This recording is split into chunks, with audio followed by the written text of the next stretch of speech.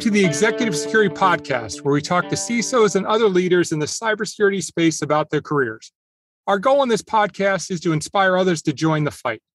My name is Gene Fay. I'm the CEO of API security company ThreatX and the host of the Executive Security Podcast. Today, we're joined by Ian Amit. For his intro, I'll use some of his own words. I work for big organizations hacking from the inside. I really like that way, the way he talks about himself. Some of those companies include Amazon AWS, ZeroFox, IOActive, Aladdin, Finjan, and ComSec. He served in the Israeli military for 4 years. Thank you, Ian, for your service. Some of his hobbies include scuba diving and flying planes. And currently, Ian is an advisory CISO for Rapid7. How are you today, Ian? Pretty good, Gene. Thanks for having me on the podcast. Well, we're super excited to have you. In our prep, I'd mentioned this, and there's no visual here because it's an audio podcast, but your latest company where you're doing advisory work, we literally stare at that building from our office. So I jokingly send this CEO, Corey Thomas, text and say, hey, I don't see you working today. But that's a great company. That whole team, Corey and everybody, has really built something pretty special. And it's been great to watch that company grow over the last 10 years. Definitely. Phenomenal executive team there. Yeah, fantastic. So awesome. Well, why don't we jump into some of the questions? So first and foremost, how and why did you get into cybersecurity? Well, I think like any good cybersecurity professional, how was very organic, and why is probably by mistake. I mean, it's a common theme we get. Passionate. Yeah, I've always been passionate about learning. I'm mostly self-taught. And as a kid, when I ran into computers for the first time, I was like, wow, this is amazing. Like so much potential. And that's where I kind of started understanding what a hacker is, because what I could get from the computer and the operating system and applications at the time just weren't enough. And my curiosity kind of led me to figuring how can I really get everything that I can from that machine, from that software. So a lot of trial and error, a lot of tinkering and breaking and rebuilding. One thing led to another. A few years later, I found out that this is an actual practice. It's actually a job that someone would pay me to do, where I would consider it as a hobby. And fast forward 25 years later, I've built a whole career around it. So it's really mostly about trying things out, lots of curiosity, and really feeding that passion to learn, constantly learn new things and trying to understand how they actually work. It's still what drives me until this day. Yeah, there's so many common themes that we've heard from other senior leaders in cybersecurity. Curiosity, being learned throughout their career, asking questions. And then the reality is, so for many of us, there wasn't a grand plan to become leaders in cybersecurity, right? When we started, we're mathematicians and white hat hackers weren't even developed. It was kind of early. So it's an interesting piece, but I think that's a lot to do with the evolution of where the market was. I was just thinking about when I started 17 years ago at the RSA conference, which is the biggest, one of the biggest cybersecurity conferences in the US. 100 vendors would be a big show. And now there's 6,000 funded cybersecurity companies, and Israel has a whole ecosystem of that. You see lots in New York, Boston, around the world. So it's an exciting time to be in there. And for you and I, roughly the same age, to watch this whole progression has been really something exciting. So absolutely. So what were the keys, do you think, for achieving success in your career? I think the keys, I've kind of iterated over them when I was talking about my passion and kind of how I built my career. The key was really, if I'm really trying to reflect back, is to have the mindset of an eternal student, that you're always learning. That, I've seen a lot of people in the industry and in other industries kind of elevate themselves into a expert status. I don't think I'm an expert. And whenever I think that I know something fairly well, I always challenge myself. I was like, all right, Ian, what are you missing here? Because there's no way that this is it. So that constant learning, that constant change. And you know what? It actually, if I look back at my career, I was skipping around and hopping from security to software development, back to security, architecture, research, pen testing. So I really think that the key was, and still is, to keep expanding, to keep learning new things. When I started, I was just focusing on software security, specifically in operating systems, specifically in Unix and Linux systems. And I could have probably made a career in that very narrow field. But to me, to be a good security executive or God forbid, a leader, you need to have that breadth. You need to have that mile wide, inch deep kind of understanding and the ability really across that mile wide to tap in and really get some hands on in each one of those fields, whether it's software security or cloud security or even physical security, which is, again, has been part of my job for the past 4 years. And that's an amazing add-on in the last 4 to 5 years that you've seen. I was talking with the former CISO at Sterling Bank, and he was like, "Wow, now I'm in charge of physical security." And when the two worlds combine, like, you need to be able to think about it. Hey, if somebody uses their badge and walks into the office in New York City, and 2 minutes later walks in the office in Tel Aviv, you need to be able to connect those dots. And the physical security people, my brother's a retired police officer. I love the police force and everything they do, but they're not trained in that sort of technology today. They're getting there. And I think it's a natural evolution, to be honest. I mean, when you're looking at threats, they're not limiting themselves to just one aspect. I'm just going to attack you on the cyber front. No, I mean, a threat's a threat. As someone who's been dealing with red teaming for a majority of my career, I know that. I've been paid to emulate, a certain adversary, and you're never limited to just attacking something in a specific scope. Everything is open, social, physical, electronic, everything's fair game. And it just makes sense for the chief security officer or information security officer to have that span and to have that understanding. And you know what? The next step is to tiptoe further into risk, because when you're protecting the company and you're taking that security role, it has to bode well with the rest of the risks that the company is taking from a financial, operational, everything else perspective. Oh, makes sense. You hit on a term that I think some of our listeners, because they're new to cybersecurity, might not know what it means. What does red teaming mean? Oh, great question. So red teaming is essentially the art and science of fully emulating an adversary. Now, some people might think, oh, it's like pen testing. It's like, no, well, not exactly. Pen testing is a technical exercise that is fairly well scoped and very well defined in terms of, I want to get full coverage of a certain application or a certain range of IP addresses or whatever it is, or electronic assets, and try to see how they fare against an electronic attack. When you're talking red teaming, you're really not looking at your assets. You're looking at the adversary and how the adversary, and you need to define it, by the way. Is it a competitor? Is it a random hacker on the internet? Is it a nation state? Whatever that is. And then the job of the red teamer is to understand, first of all, who is the threat? Who's the threat actor? What their capabilities are? What's their accessibility and their ability to kind of approach, or what's their perspective of the target? What is it that they're going to go after in that target, in that business? And you get to start thinking really a lot in the lines of business assets. So again, as opposed to pen testing, which are typically targeting technical assets, now you're talking about business assets. Where's the information? Where the crown jewel, so to speak? And fast forward, the job of a red teamer is to have a controlled exercise. We call it an adversarial simulation or engagement, where the business does not know that this is an exercise, that this is a drill. And so again, that's another difference between red teaming and pen testing, where when a red team engagement is going on, 99% of the business is unaware that this is an exercise.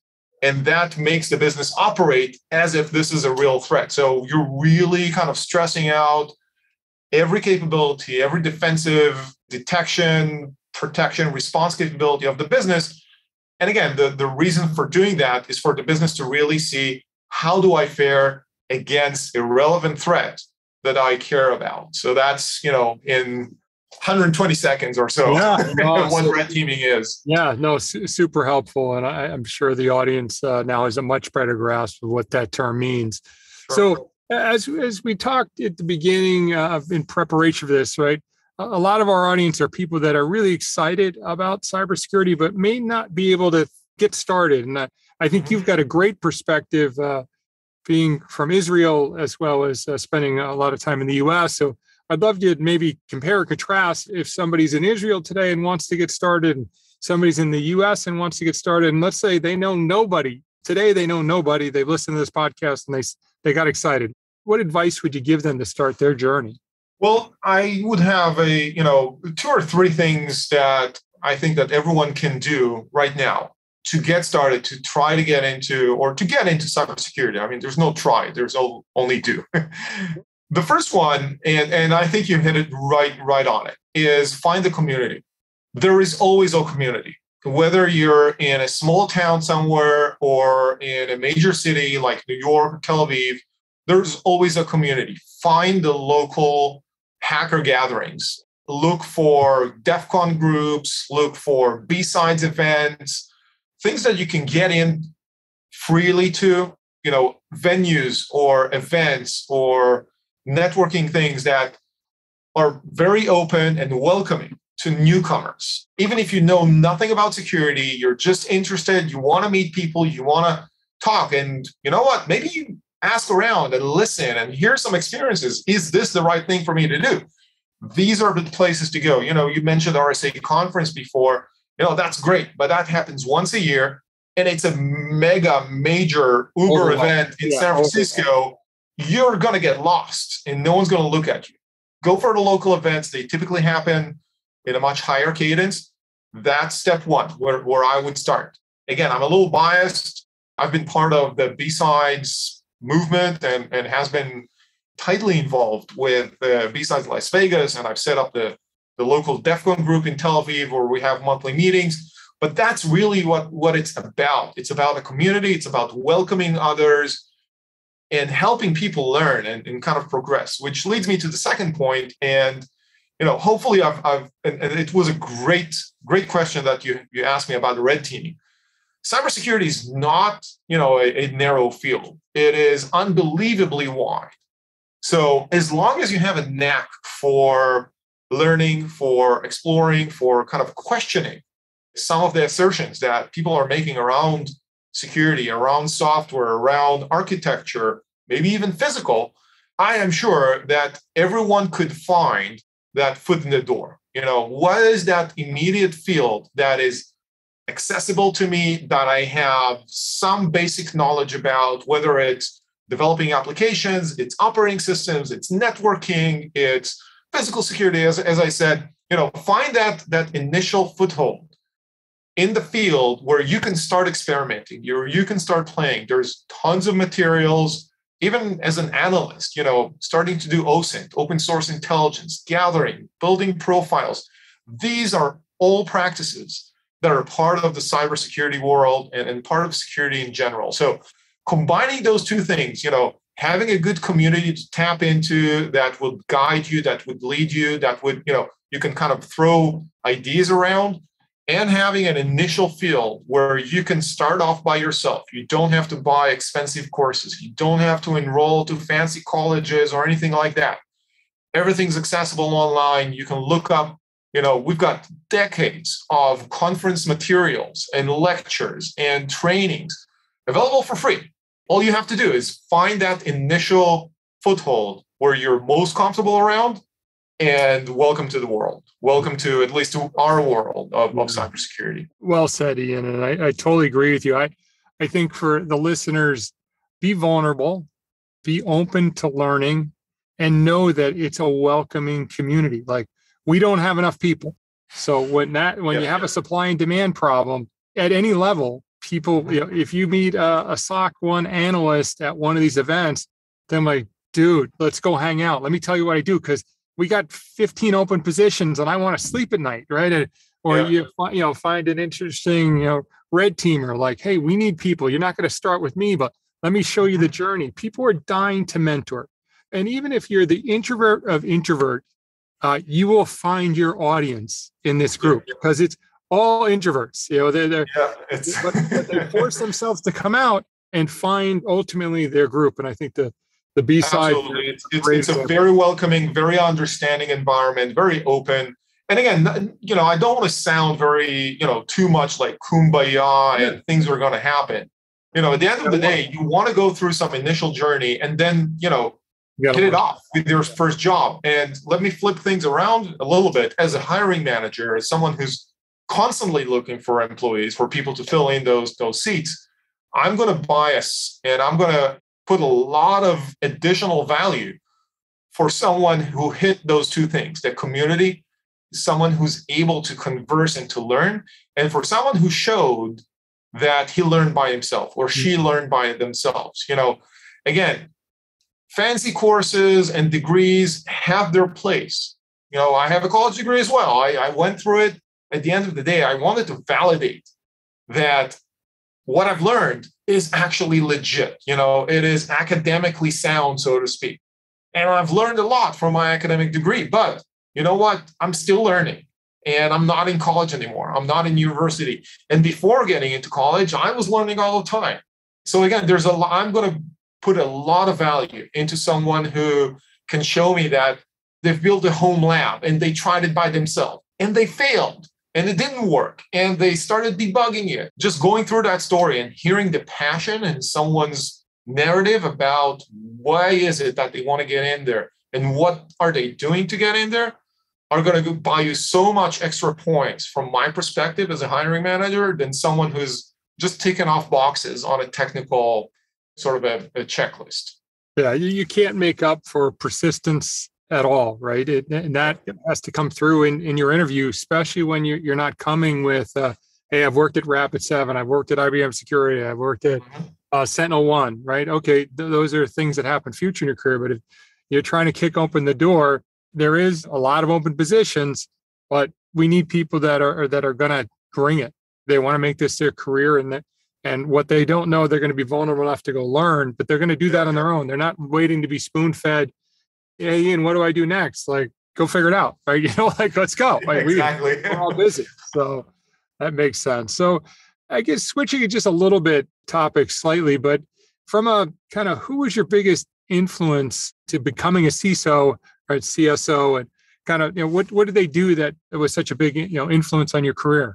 Good question. I've had several people that I've kind of looked up to and learned a lot from, even if they don't know it or realize it throughout my career. I think the first time I ran into what I call the kind of a major league CISO is when I ran into Phil Venables, who used to be the CISO for Goldman Sachs. Yeah, sure.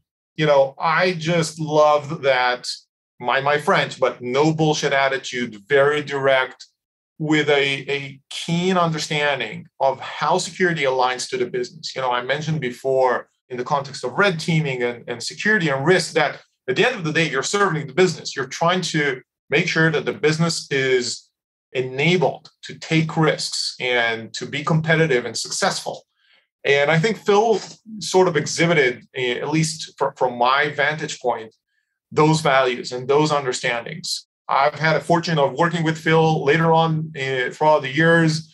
I have the privilege of being able to call him a good colleague and a friend. And, we used to meet sometimes when I lived in New York. We used to have some cadence of catching up over coffee and just exchanging. I was in awe by the fact that he would actually make time for someone like myself and just to catch up and kind of exchange ideas and what are you doing? What am I doing?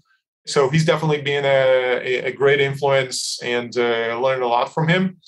Someone else that I really looked up to and learned a lot from, mostly from the more, I would say, human side or management style of being a security executive, is Jack Daniels.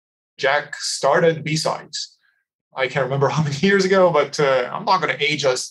But that passion to community and that relentless insistence of not selling out and making sure that this is done for the people who didn't get a chance. We're fortunate enough, when I met Jack and when I started getting involved with B-Sides, I was already speaking at conferences and going places and have a pretty good network. But Jack always did and still does force me to kind of look back and say, well, how did you break in? What are the opportunities? How do we make sure that there are more opportunities for people and more enablement, more openness? So, kind of bringing those two personas in my head into my world and kind of how I put myself up in an executive position as a security leader. I think these are kind of two notable personas that definitely influenced me in my journey to becoming an executive, a security executive. Well, I think you hit on a couple of themes that we've heard in some of the prior podcasts, and that idea of what Phil exemplifies, which is the ability to take very technical things that we as cybersecurity leaders are involved in, our teams are involved in, put those in business context. Like something as simple as like CFO going, hey, you want to spend $100,000, you want to spend $1 million. We didn't have it last year. We were fine. Why do we suddenly need that? And taking that into a business level discussion. So the other audience that listens to our podcast are people that aspire to be you, Ian. And I think you hit on that really perfectly. And then the second piece of it, if you want to be a leader, then act like a leader. Get involved in the community. Think about how to empower your employees. It's more than can they do their jobs. Get to know them. What do they aspire to do? Help them get to the next level. Even if you're not in a management role, but you become that informal leader, then suddenly you'll get leadership positions and you start to build your network and you'll get speaks. It's that whole cycle of it that I think you hit on. It's just so many great points for people to, things that to think about when you're in the industry and you want to get to that next level. So I think great points on that one. So last question, what do you think is the biggest misconception of a career of a CISO? I'm actually going to attack the one that I get the most, which is how do you sleep at night? Like, people just expect us to be a train wreck of like nerves and anxiety and, oh my God, I can't sleep. All those, hackers are like ninjas in the lawn and hackers dangling from the stairs. Like, no, I think that's a huge misconception, or at least I haven't experienced it myself. Maybe it's something's wrong with me, but I really think that once you get to that point of being in charge of security for a large organization, you need to have the ability to check yourself and get to a point very, very quickly of understanding what matters and what doesn't matter. And not every little thing, not every new breach or vulnerability or whatever it is, it's not the end of the world. Yes, vendors tend to overcapitalize on some of those things, and I'm on that side. Yes, Ian, I don't want to. I haven't had a chance to work with Predex, but I'm sure that marketing people and vendors are like, we got to capitalize on this. We got to find the angle to the latest whatever and show our audience that we can solve it. It's like, yes. So if you just tap into that, it sounds horrible and everything's like a chicken little. But once you're inside, once you get a good grasp of what is the business doing, what is my exposure, what are my actual threats? And you know what? Even if the threat is real and it's imminent, what's the worst case scenario? Being able to go through that mentally and, to a point, quantify. Like, you know what? Even if this, and that happened and everything just goes wrong, what's going to be the impact dollar-wise? And you know what? More often than not, that number isn't the end of the world. And that puts everything in perspective. So again, it's not that I sleep like a baby every night and just forget about everything, but I can definitely sleep well at night. I know that I did my best. I know that I'm putting up the best team that I can build at any given time. You mentioned, and I mentioned before, investing in people and promoting them. I see that, every manager, the first thing that they need to do is not technical. It's not knowledge. It's finding someone who can replace you. and a few someone's is even better. And making sure that you're spotting the potential in every one of your employees and elevating them and pushing them to progress and be better and be more successful. Guess what? It makes my technical job so much easier because I can trust those people. I can trust myself. And yes, I can sleep well at night. So I think, again, probably first, biggest misconception every time I'm in some networking events, like, oh, you're the CSO of this and that, or you were the CISO of that. How could you do that? How do you deal with stress? Well, and I'm always kind of sort of ashamed to admit, like, I'm actually sleeping pretty well. So Well, I don't know if you got that yet on your podcast, but I definitely call this a misconception. Yeah, I think it's spot on because it comes down to successful CISOs are the ones building the best teams. And when you've got a great team, you're doing everything you possibly can. Do breaches happen? Breaches happen. We're fighting an adversary with unlimited time, unlimited. They will happen. They will happen. You're paid to deal with a breach. You're not paid to hermetically seal an organization. I can tell you that's very easy to do. Shut everything down, unplug everything. Great. But then there's no business. You're paid to deal with the incidents. So don't be afraid of an incident. By the way, as a side note, and sorry for stealing, kind of stopping in the middle, but with side note, events are phenomenal. Incidents are phenomenal. An amazing learning opportunity to understand, oh, you know what? We missed this and this, that threat actually materialized. Here's proof for us of what to learn. What's our learning from this? How could we improve in time to detect, time to respond, minimize the impact? These things will happen, and so there's no point of just going crazy around, what's going to happen when it happens. Well, it's going to happen, and then everyone's looking at you to manage that situation. Exactly. No, I think spot on, and I totally agree. It again goes back to the great CISOs that I've had the pleasure of meeting, whether on the podcast or just throughout my career, their ability to deal with these things. And again, we combine where we started, which is learning. Even in the face of an attack, we want to go, or what's the retro? What did we learn from that? How are we going to get better? How are we going to do our best to make sure that never happens again? And then bring that to the rest of the organization, bring it back to the board. Hey, this is what happened. This is what we're going to do. Here's the remedy. So that learning cycle in one's career never ends. And it's a great point that you made, for sure. Absolutely. Cool. Awesome. Well, that's all we have for today. Thanks for listening. And thank you, Ian, for joining us and sharing your journey and thoughts on careers in cybersecurity. Please join us next time for another episode of the Executive Security Podcast. Thanks a lot and have a great day.